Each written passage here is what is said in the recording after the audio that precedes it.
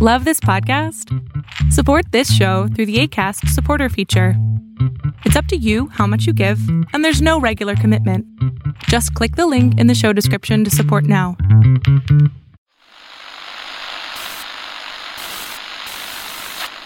Nine, 12, 10, 28, 2, 23. This is Deep State Radio, coming to you direct from our super secret studio in the third sub-basement of the Ministry of Snark in Washington, D.C., and from other undisclosed locations across America and around the world. Hello, and welcome to another episode of Deep State Radio. I am David Rothkopf, and I am here in the third sub-basement studio of Deep State Radio here in the Ministry of Snark in Washington, D.C., Not too far from here, in an undisclosed location, we have Rosa Brooks of Georgetown University. Elsewhere in Washington, D.C., we have Ed Luce of the Financial Times. And in London, England, we've got Kori Schake of IISS. As you know from our last episodes, we were talking about the extraordinary events of Monday, when President Trump met, as he seemed to have been hoping for since his teenhood, Vladimir Putin. By the way, there was a cartoon in the New York Times about Trump dreaming of his meeting with Putin, which was just unbelievable. I don't know if you guys saw it, but there's this New York Times thing. It's an animated cartoon, and it has Trump and Putin and French kissing, and oh my God. I absolutely do not want that visual. Well, I just encourage you know how bad it is. It is hilarious. And I was like, the New York Times? This is the New York Times? I can't believe it. But, you know, we've all had a little bit of time to think about this. And we've even seen, Trump, backtracking. And I want to pick up with what was kind of one of the events of Monday that I thought was the most interesting, because it hinted further at maybe something happening within your party, Kori. There may just be a stirring, a little tiny stirring of decency. Inshallah. That would be almost 18 months overdue on the part of my party in Congress and actually throughout the country. I hope that proves correct, because it would be my political party deserves to be defunct if we do not stand up for the values that we have claimed we believe in at this time. And by the way, that doesn't mean the day after Trump is tossed out of office, right? There comes a moment where it's the question of, when did you stand up? One of the people who stood up, and I this is who I want to ask you about, is Dan Coats, who is 3 cheers for the Director of National Intelligence. Right, and this is kind of an unexpected thing. This is a conservative Republican from Indiana, and you might have expected him to sort of follow the party line, but he was the first person to essentially stand up to Trump, and he issued a statement without clearing it with the White House saying, no, you're wrong. We stick with our assessments. So it actually goes back further than this. The cabinet meeting, the weird North Korean cabinet meeting where everybody was falling over themselves to talk about how much they're privileged to be the president's factotum, and that the Secretary of Defense deservedly gets an enormous amount of credit for not having taken that route. There was one person who spoke before Jim Mattis did as they went around the cabinet table, and it was the Director of National Intelligence, Dan Coats. Coats was the first person to say it's a privilege to represent the people of the American intelligence community who day in, day out risk their lives to serve this country. Right. So So the Secretary of All Defense, admirable and wonderful as he is, was following the lead of the Director of National Intelligence. So Dan Coats deserves an enormous amount of credit, not just today when he insisted on the integrity and independence of the American intelligence community, but also in advance of today. So I agree with you. I start the stopwatch earlier than you do, David. Well, no, it's good. It's good to hear. As you look out there, Rosa or Ed, do you see other signs of conscience in the Republican Party anywhere that give you hope? Well, I think that we've seen, obviously, John McCain has been pretty good on all of these issues. We've seen, people like Jeff Flake, Bob Corker coming out and openly criticizing Trump. But I think that where the rubber hits the road for members of Congress who are Republicans is in their voting behavior. What do they do with the enormous power that they have? And at the moment, the answer is nothing when it comes to reining in Trump's behavior. That the Republicans in Congress, I think, have been happy to get the tax cuts that they wanted and happy to essentially sell their soul in exchange for ideological victories on various domestic issues that in the long run are going to be far less, are not going to weigh very heavily in the balance of the devastating things that Trump is doing, both internationally and to the rule of law and the democratic process. So I'm not, it's always nice to see. I mean, even Paul Ryan came out with some sort of statement earlier this week saying, "Oh, Russia is actually an adversary," but talk is cheap. It doesn't mean much. We have a government. That's right. The whole idea of having three parts to our government: the judicial branch, the executive branch, and the legislative branch, is supposed to be that you don't go too far off the rails, because eventually it gets sort of balanced out. And when a president starts going off the rails, he can be reined in by Congress and the courts. We've seen some judicial efforts to rein in Trump. We sure haven't seen anything from Congress. Ed, you sometimes go out there outside of Washington, D.C., you take a wrong turn on the Beltway, you end up among the great... I mean, it's possible to just end up in Iowa by accident. Right. Or, Indiana. I know you were in Gary, Indiana once. 2 days later... Right. 2 days later, you wonder why things look so different. And you go to Middle America periodic. Didn't you once take like a road trip across America in like a trailer? Not quite a trailer. It was just an ordinary rental car, but actually several. I mean, if you count all the times I have been to Iowa. But in the last few weeks, I confess, I've been more traveling to various events outside of America than in Middle America. I do, though, think what Rosa said about the politics of this and her wonderful imitation of Paul Ryan, that Russia is an adversary, sort of encapsulated it perfectly. Ryan, Mitch McConnell, all the rest, saying occasionally with a vague tut-tutting sort of, well, we've got to remember Russia's an enemy and they did interfere in 2016, is the equivalent of voting for a non-binding resolution. It's just putting on the record, oh, look, I did say that. It's thoughts and prayers. Exactly. It's thoughts and prayers. It is not action. It is a placeholder. It is a poor facsimile of action. And we should see it for what it is, which is a cop-out. So I don't have recent road trips to report back from, but I think the reason why they are remaining so spineless in their response to Trump is because Trump's poll numbers with the base remain as strong as they have been. And so the key to this is going to be looking at the sort of ecosystem of the media that feeds the base.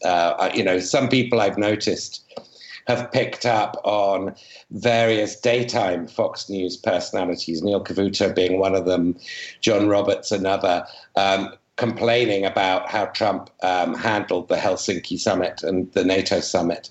But the nighttime crowd, the Laura Ingrahams, the Ann Coulters, the Sean Hannity, and people like that, I doubt very much they're going to be pivoting. If they do turn on Trump, then the base might change its view. But you have to ask, where does the base get its information from? It's not from statements Paul Ryan gives to the AP. It's from the echo chamber that they consume, and exclusively in most cases consume. They have no alternative sources of inverted commas information. Right, and the centrality of Fox News to the perpetuation of this travesty is not to be underestimated. And in fact, the former president of Fox News is now the deputy White House chief of staff, despite a history of covering up sexual abuse within Fox News. But as we think about the ripples from the Mueller indictment, from the Trump insults to our allies, the Trump visit with Putin, to the subsequent arrest of a woman who, by the way, was working to infiltrate the NRA long before Trump was the candidate on behalf of the Russian government. So the Russian government, when they said, we're going to go and get into the Republican Party, saw the NRA as one of their first stops. But one of the what I'm interested in is so where do the ripples go? What are the aftershocks? And one of the communities, of course, favored by the Sean Hannitys of this world and the Laura Ingrahams and so forth, is in fact, we should play some theme music here, the deep state, where they say, well, look at the intelligence community, look at the national security community, they're out to get them. But often overlooked in all of this is, of course, that the deep state, which doesn't exist as such, is really large communities of patriotic people who've devoted themselves to public service, whether in law enforcement and intelligence or in the military. And I recall a quote from Monday, a tweet from Monday, which went like this, and I'll pull it up here on the screen and read it to you because I think it resonated with me, Corey, and I'd be interested in your response to it. It's from General Michael Hayden, and he says the following: listen to this man, trust me. Now, this is Mike Hayden, one of our former top intelligence officials. And he then quotes General Mark Hertling, who many of you may have seen on television from time to time. And Mark Hertling says, for those gobsmacked and disgusted by what you just saw, imagine being part of the military leadership in the Pentagon or in Europe or anywhere in the intelligence community as you really, and that's all in quotes, have information that makes this unfathomable. Lots of bourbon for them tonight. And without instilling further silly deep state conspiracy theories, Corey, what do you think the effect is of the behavior of the president on the people at the heart of the national security community who actually may very well have more information about this than the public? So a couple of things, David. The first is only I Am the War Act speaks for all veterans. So I can only give you one taxpayer's opinion on this. But if I were in the intelligence community or standing sentinel in any other way to defend our country tonight, it would be profoundly discouraging to me to try and navigate the rot at the core of our country, that the president isn't willing to protect us against all enemies, foreign and domestic, that he appears to be encouraging enemies of our country, both foreign and domestic. So a discouraging day for the sentinels of America's liberty. The other thing I would think if I were them is that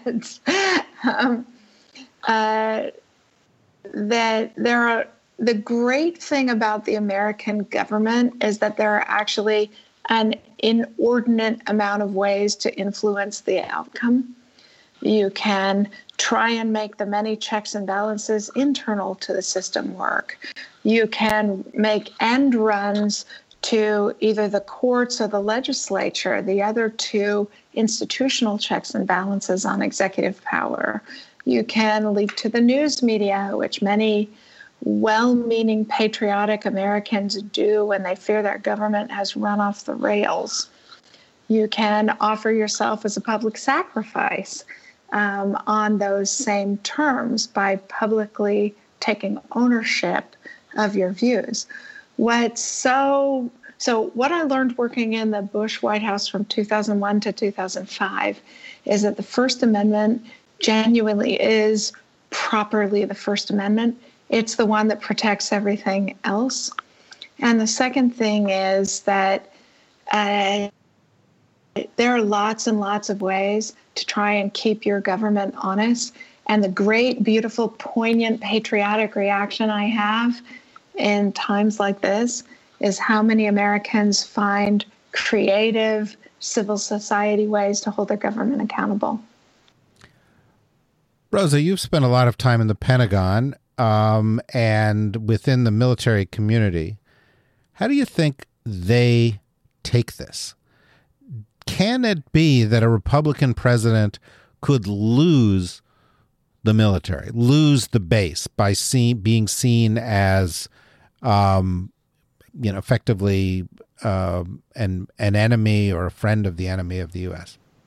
My sense, and I have no way to quantify this, but certainly my sense from the military people I talk to is that, that there's the same degree of shock, horror, confusion, dismay over in the Pentagon that we have been feeling and expressing on Deep State Radio.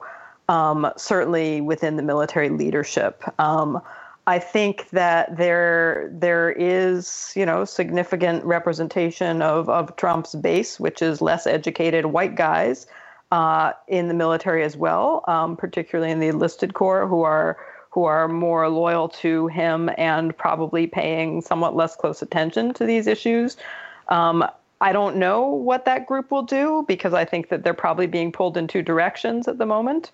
So it's interesting. I mean, in 15 years ago, I think it would have been accurate to say that the officer corps was further to the right than the body of enlisted personnel. Today, I think in some ways that's reversed, although I think it still is not a homogeneous group in either the enlisted or the commissioned side of the military. But I do think it remains a question that we asked at the very beginning of the Trump administration, and I think still have to ask today. At what point do military officers decide that their oath to protect and defend the Constitution of the United States calls for behavior that is different than what Trump is asking them to do? I think it's very, very difficult to get a military officer to that point. Can I add? I'm sorry, Rosa. Go ahead and jump in, Corey. I didn't mean to trample in. I just wanted to add one thing. The very best commentary on civil-military relations ever was Eliot Cohen during the 2000 election. You will recall during the late 1990s, the officer corps had become quite prissy and judgmental of their elected political leaders. And Eliot Cohen said in 2000 that he thought it was enormously important for George W. Bush to get elected because it was important to the country to have Republicans, to have the military start hating Republicans again. And I feel like we're sort of at that same place, right? Because President Trump has tried to cloak himself in the honor and the respect that the American people have for the military. And he has been damaging to the military in the way he has done it. I actually think it's going to be quite damaging to the United States Marine Corps to have had so many former Marines closely associated with this administration, because when the reckoning comes, that's right. That's actually going to be really damaging both to the military as an institution and explicitly to the Marine Corps for being so publicly associated at very high levels. And that is extraordinarily healthy for civil-military relations in our country. That's true. Now, let me play a little bit of a game here. We've got, 20 minutes to go. And let's play a little bit of a game. Ed, I will turn to you first with the game. I like games. No, I know that. Can we win money? No. Yes, I have $1 here on the table. Let's get a betting pool going, David. Yeah. Oh, that's a good idea. Could you imagine we could have a deep state? No, it's probably against the law, but we could. I don't know, Ian. We could have a big, deep state betting pool on, Trump's departure date. But no, that's not what I was getting at. What I'm getting at is the following. Mueller has come out with this indictment. There has another arrest that followed that. There will be more indictments. It's going to be very, very clear that you can't deny what the Russians were doing. And in the wake of Trump trying to deny it, everybody came down on him. Coates came down on him. Richard Burr, senator, the head of the Intelligence Committee in the Senate, came down on him. Lots of people came down on him. It's very, very difficult to make that case anymore. So you start to see the Republicans starting to make other cases like, well, yeah, the Russians did this, but we do it too. Or, yeah, the Russians did this, but it didn't tip the scales in the election. Or, yeah, the Russians did this, but, and that's the game. What do you think the new party line is going to be once we accept that all this actually happened? I think that the Mike Pence statement, both the Trump and the Mike Pence statements after the Helsinki conference, after the Helsinki summit, give a pointer. They tend to take their cue from the top. And of course, Pence takes his cue from Trump. And Trump says, look, I trust my intelligence. I trust, in other words, he was responding to the Dan Coates statement. I trust my intelligence, but we have to look forward to the future and to look to the prosperity and security of the United States. And, I forget the exact wording, but, the Russian nuclear issue has to be solved. So it's going to be let bygones be bygones. We've got to move on as a republic. We can't allow these partisan games about the past to drag us down. If you do that, we'll go back onto why the FBI didn't seize Hillary's server and other pointers Trump also gave in the Putin press conference. I think it will just follow Trump's cue. Either of you guys want to play where you think this is going to go next? The next line, as the Republicans try to say everything's normal, don't freak out. Yeah, the Russians did this, but as the story evolves, it all happened during the Obama administration. They've been trying that line. So yeah, that's why the Pence statement is so important. He is whistling two things past the graveyard. Thing one is this is about the past, not the present. Today demonstrates it's about the present. President Trump's behavior today demonstrates it's about the present, not about the past. The second thing Pence is trying to signal is, but Gorsuch, but Supreme Court, but tax cuts, trying to bank on the fact that the Democratic Party is an organization of interest groups, whereas Republicans have the discipline to avert their eyes from the disgrace and denigration and endangering of the country in order to achieve those objectives. And we conservatives have to say that's not good enough. Yes, well, I think everybody has to say that, by the way. I do think when it becomes a national security issue, it's not a political Excellent issue. Point, David. We all need to say it, but the people who currently are not saying it are my fellow conservatives. Yes, there's no denying that. One of the things that you do, Rosa, that's so important on all of these shows is you draw the lines. You tell us where the what side of we are on. For example, we mentioned in the last episode of whether or not it's a constitutional crisis or not. I can't help it. I'm a law school graduate. I know that. So tell me, if you were a member of Congress, at what point does it become unavoidable to talk about impeachment?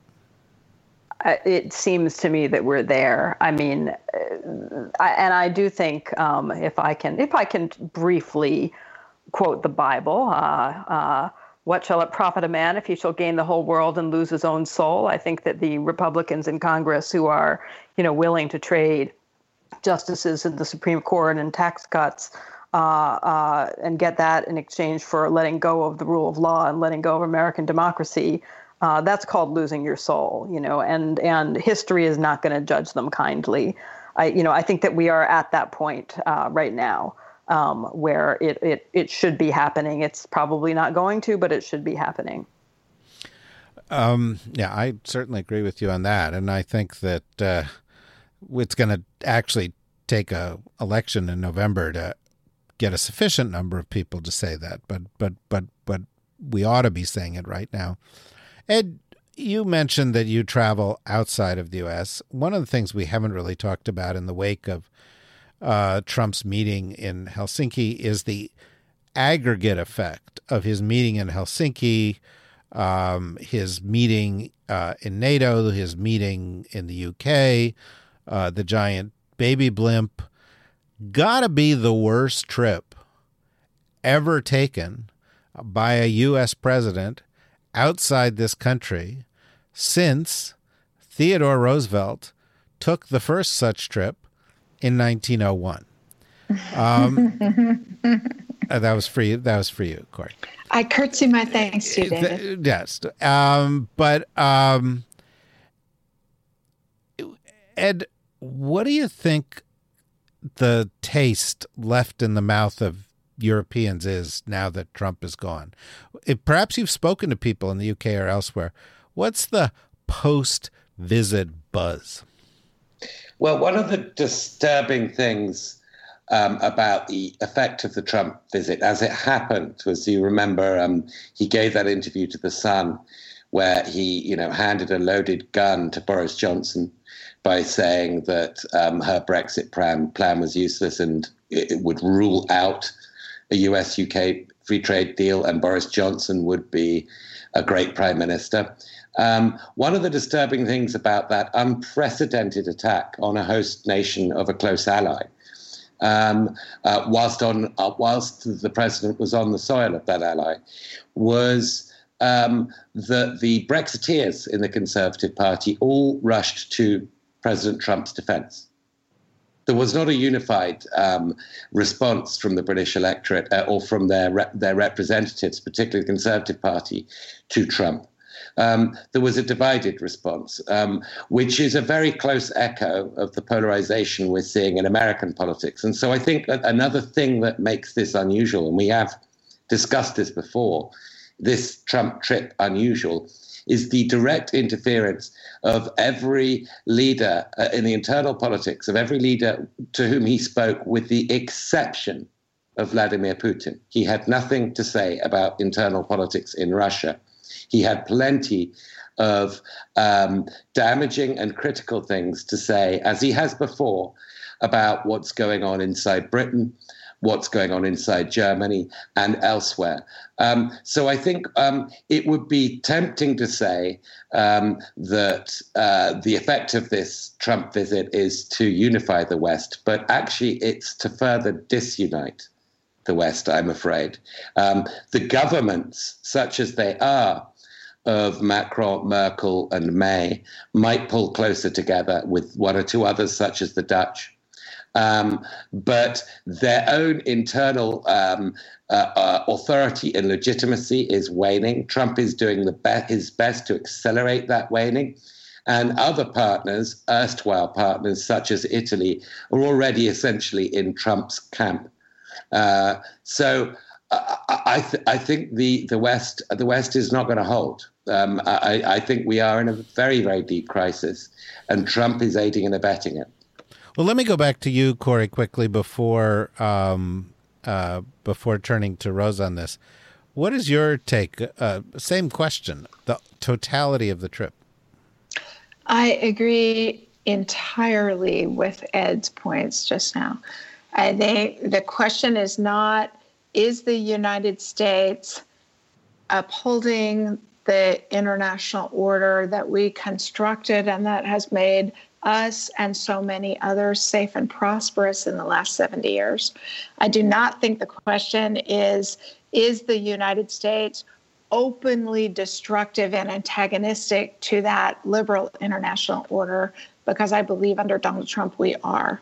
I think the question is, for how long can the order be sustained by well-meaning middle powers like France, like Britain, like Germany, like Canada, like Japan, like Australia?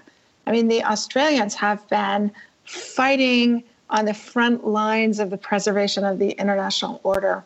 The countries that are upholding the Trans-Pacific Trade Partnership after we pull out, the countries that are bravely, as middle-sized powers, subject to intimidation by Russia or China, doing the good work of preserving their domestic cohesion and the rule of law and exposing subversive influences in their societies. Those are America's natural allies. Those are the people we are failing right now.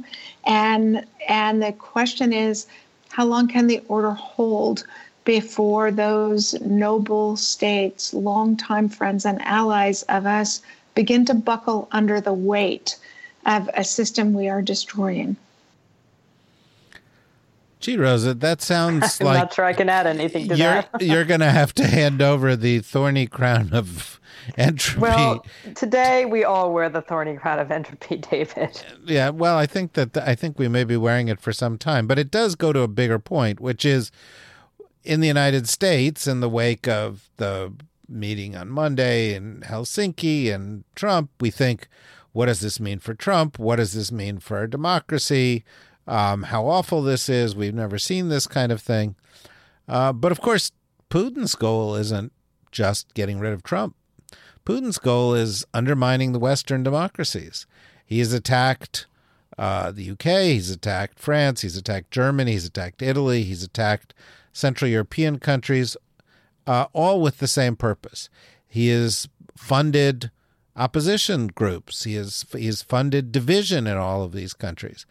And so you could have any of a dozen outcomes in the United States that would still serve Putin's overall outcome, which he seeks. I think that's right. Yeah, confusion to our enemies. Well, right, which just is to undermine the Western alliance. And that seems to be what both Ed and Corey are suggesting is underway. I think Putin would, if there was a prize for cleverest manipulation of adversaries on the world stage, Putin would certainly win it at this point. I don't think he's some sort of genius mastermind chess player who's seeing 30 years into the future. I think he is thinking relatively short term, but in terms of his short term aims of undermining the NATO alliance, undermining the transatlantic alliance, undermining most of the core alliances that have been important to the United States, causing confusion, demoralization, et cetera, amongst those who he views as adversaries in terms of his own ability to advance Russia's interests and, more importantly, his own interests. I think Vladimir Putin does care much more about his own financial and political interests than about the long-term well-being of Russia or its people.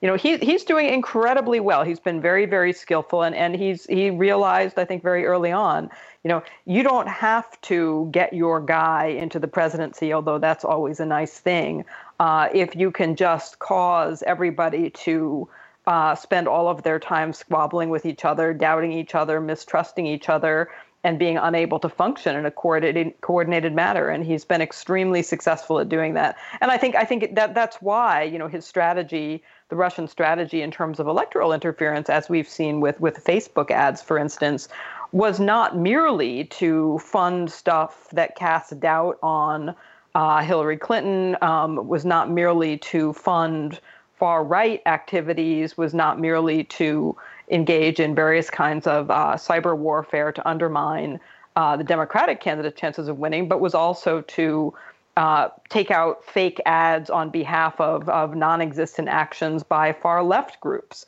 to discredit both the left and the right, to get everybody fighting with each other.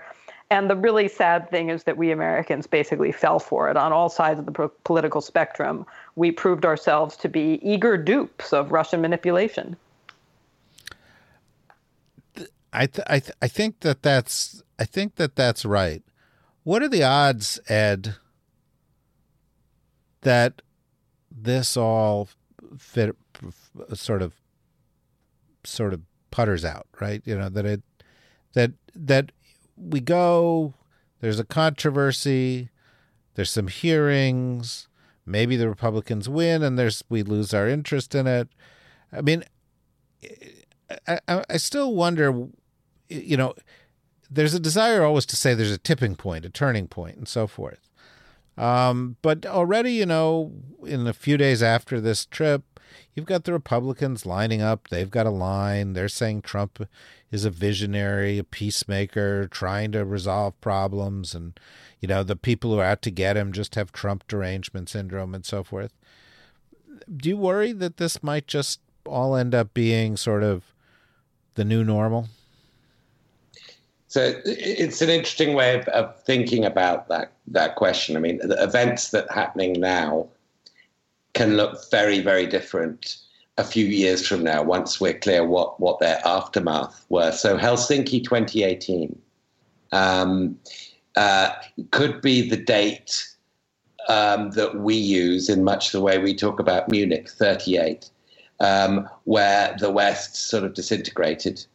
Or it equally could be the moment we say that the Trump presidency went past a point of no return and that was it. Trump was over. And I honestly don't know which it will be. I'm pretty confident Helsinki 2018 will be a very significant date in history. I'm pretty confident that the Mueller investigation has much further to go. It's going to, as we've discussed before, start bringing into the net more prominent American citizens around the Trump campaign and in it. And I'm pretty confident that unless the Republican base has a fairly big sort of kumbaya moment, that they're going to stick with Trump. Where that ends up, I don't know. I've always had a sort of sense in my bones, if nothing else. But I think also, to the degree I can use this word, an analytic confidence that the most important date is 2020, and what the American people actually say. Because if they do repudiate, if the electorate does repudiate both Electoral College and popular vote-wise Donald Trump for his re-election, then I think we can recover from this. If they don't and he is re-elected, I doubt that we can. And, can I just jump in on one thing that Ed said? I think it's absolutely right that Trump's hardcore base is unlikely to desert him no matter what, because they're voting on personality, not on policy, and they're in a little bubble. I think that the good news is that Trump's base, his hardcore base, is small and shrinking. It is a minority of the American people. That hardcore base is maybe 30% of the American people. The bad news, and we've talked about this in previous episodes, is that the nature of our political system gives disproportionate voting power to precisely that minority of the American people. And there was a really interesting piece on the sort of changing demographics in the Washington Post, I think late last week, making the point that by the year 2040, which is only 22 years from now, 70% of Americans will live in only 8 states. And you might say, oh, well, so what? And obviously it's already skewed, not that skewed. But 8 states translates into exactly 16 senators, which means that, 30% of Americans are going to have the ability to elect the vast majority of the members of the U.S. Senate. So we have a system that by design skews towards giving extraordinary degree of political power to what is a shrinking minority of the American people. And unfortunately, given just the current correlations between population density and political voting behavior, that's the Trump base. Well, let me follow up with that with you, Rosa, and then I'll go to Ed. We'll wrap it up there. But, you raise an interesting question that sort of continues on a thread that we sometimes come to here at Deep State Radio in our joint therapy sessions, which we share with 50,000 other people. And that is, I don't know if you used this word, but you at one point said something like we fetishized the Constitution. In other words, we sort of take it and sort of treat it as a document that was written on stone tablets by the finger of God and not actually by people. And excuse me, let me just correct a misstatement. Not 70% in 8 states, but half the population in 8 states. Okay, so half the population in 8 Still, states. But lots. But I wonder if the question might not be that the Constitution contains the seed of American decline, and that it's so hard to amend the Constitution that we are going to have a lengthy period where those other less populous states, which tend to have very, very different views, dominate the majority population of this country and produce more of what we've just seen. I think that's possible. I mean, David, I know you love it when I quote Learned Hand. I do. I love it. I love that. The American jurist with the best name ever. And by the way, I'm sure your parents love it too, because that is exactly why they sent you to law school. They did. So I would learn how to quote Learned Hand. But his famous quote, which I have quoted before, is to the effect of, when the Constitution dies in the hearts of men and women, no law can save it. Nothing can save it. It's not fundamentally about the Constitution. It's about our cultural attitudes and whether, in fact, we as a nation have a true commitment to human rights and to democracy. And the evidence at the moment is suggesting we don't have a particularly strong commitment to human rights and democracy. The Constitution does give us the tools both to amend it and to impeach Donald Trump or to temporarily get him out of office via the 25th Amendment, et cetera. Congress has all the tools it needs to rein in Trump craziness legislatively. The Constitution isn't locking us in to the direction we're going in. On the contrary, it offers us plenty of avenues for course corrections. I think the trouble is that most Americans, and manifestly most in the current congressional majority, don't really care. That they're thinking very, very short term. They're not thinking long term at all, and it will be to the detriment of this nation. So although I absolutely, as I have said before, I do think that we treat the Constitution much too much like it's holy writ, as opposed to a compromise document that is very much a product of a particular time and place that in certain ways is not very well suited to dealing with the kinds of issues that we face today. Given that, I think that fundamentally the Constitution is not to blame for our current situation. The spinelessness and venality of too many of the American people and too many in Washington is to blame. Well, Ed, on the last episode, I made a comment about how timely David Sanger's book was. And of course, I did that mainly because he was with us and I didn't want to make him feel bad. Okay, it's also a timely book. But if you were going to try to write a book that was even more timely, picking up on Rose's themes, and on what we saw in Europe, you might entitle it The Retreat of Western Liberalism. Thank you, David. That's a nice lollipop to Somebody should write a book like that. Somebody should write a book like that. And you did. And I just wonder, as we sort of look at this and look at what's going on in the U.S. and look at what's going on in Europe and look at the divisions we talked about and look at the political trends and so forth, how you feel about the thesis. I think the only thing that might be in question right now is whether this is a retreat of Western liberalism or whether or not there is an offensive of other approaches that's actually being successful and driving it back. So I've been having a debate with a colleague in recent days on the defense spending question. And one of the points I made where Europe, might, at least on the soft power side, point to a way forward is that there is a target there that the OECD countries, the rich countries, spend 0.7% of their GDP on aid. America spends 0.18, so less than a third, barely a quarter, in fact, of what it should do. Whereas Germany and Britain are up there at about 0.7, and countries like Canada and Norway are pretty high. And I think that we forget the degree to which foreign aid is a national security tool. Regardless of the debates about whether aid is overrated or effective in terms of development, it can be a devastatingly effective national security tool.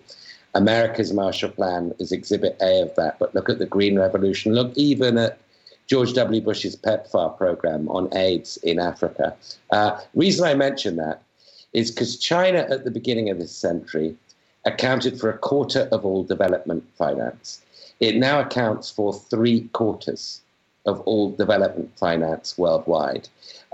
The Belt Road Initiative, has many flaws. There's a lot of pump priming, a lot of contracts that aren't put out to tender, a lot of local resentment generated in various recipient countries. But overall, in macro, China's soft power operation is a multiple of the Marshall Plan. It is bringing clean water, electricity, roads, infrastructure to people who don't think about politics, still less geopolitics. It is spreading the attractiveness of the authoritarian model, which now comes with extremely sort of impressive high-tech AI bells and whistles. And it is providing an ideological competitor in a way that Putin doesn't really. Putin is, both you and Rosa have said, and Corey earlier, is an opportunist. China is a longer-term ideological competitor. And I don't believe we're even beginning to sort of gather ourselves collectively as the West, as liberal democracies, to understand these twin challenges from Russia and China. They're different kinds of challenges, although they are operating in affinity with each other. So I think the question, you're right, it isn't whether the West is retreating, it's how rapidly it's retreating and whether it can regroup. And I would point back to the former answer about 2020. I think 2020 is epically important for all our futures. So, Rosa, as you know, Corey had to go off to some fabulous London ball and leave us early.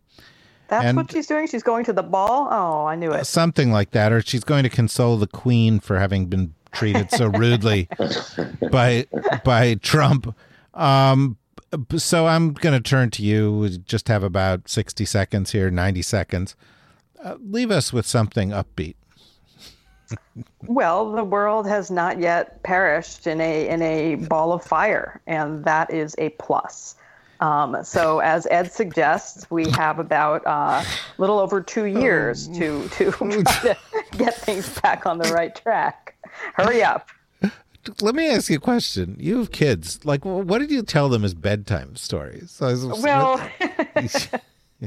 right. No, it's hard. There's actually an interesting piece in an op-ed in the New York Times on Monday by a guy who talks about his ambivalence about having brought children into the world at this particular moment. And, I have my moments of worrying about that. I think that the odds are that my children will personally be okay. I think that they probably won't starve. They probably won't be caught up in a violent armed conflict. Global climate change will probably not drown them. And I'm glad about that selfishly. But I'm not so sure about my grandchildren. I'm not so sure about my grandchildren's children. I'm not so sure about the children of people living now in other parts of the world.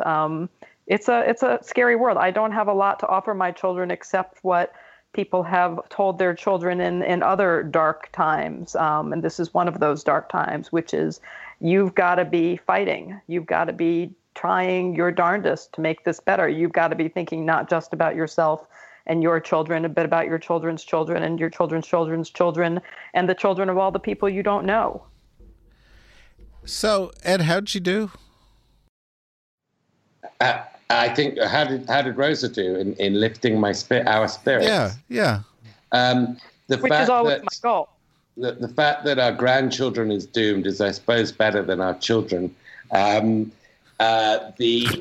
bedtime stories that I used to tell my daughter stopped abruptly on November the 8th, 2016, because I had been reassuring her that Trump wouldn't win.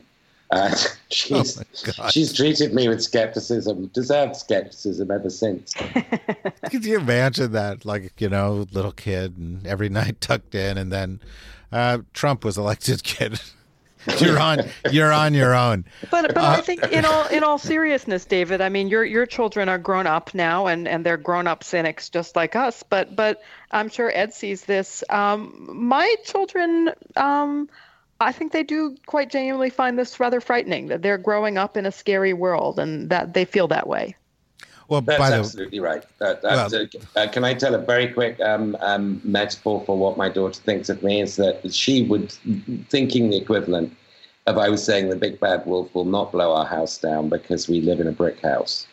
And she woke up with genuine fear because she kept asking me because she was terrified of what Trump was saying. She was 10 at the time, to discover we lived in a straw house. Wow.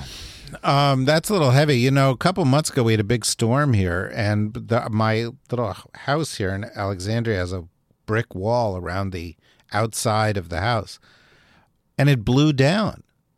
And it was like, wait a minute, I read The Three Little Pigs. The brick wall's not supposed to blow down. So I think that, is an extended metaphor. And by the way, Rosa, my two daughters, who are in their mid-20s, feel the same way as your kids do, and Ed's daughter does, which is to say they're really scared and discomfited by this. And I think you have failed miserably in lifting our spirits, and I am sorry, guys, depressed and worry for my children, but I'm delighted that you're here to speak truth to power, and I don't know what we'll do for our grandchildren, but we'll save that for a future episode of Deep State Radio. Kori Schake, wherever you are, Ed Luce, Rosa Brooks's kids, Ed Luce's kid, my kids. We'll see you again next week, probably. Odds are, right, Rosa? Probably next week. Probably. And that's, as cheerful as we get around here. Bye-bye. Deep State Radio is a production of the Deep State Radio Network, a division of TRG Interactive Media. Our podcast today was produced in cooperation with Goat Rodeo Productions and was supervised by Ian Enright. Join us again for another episode of Deep State Radio. If you don't, we know where to find you.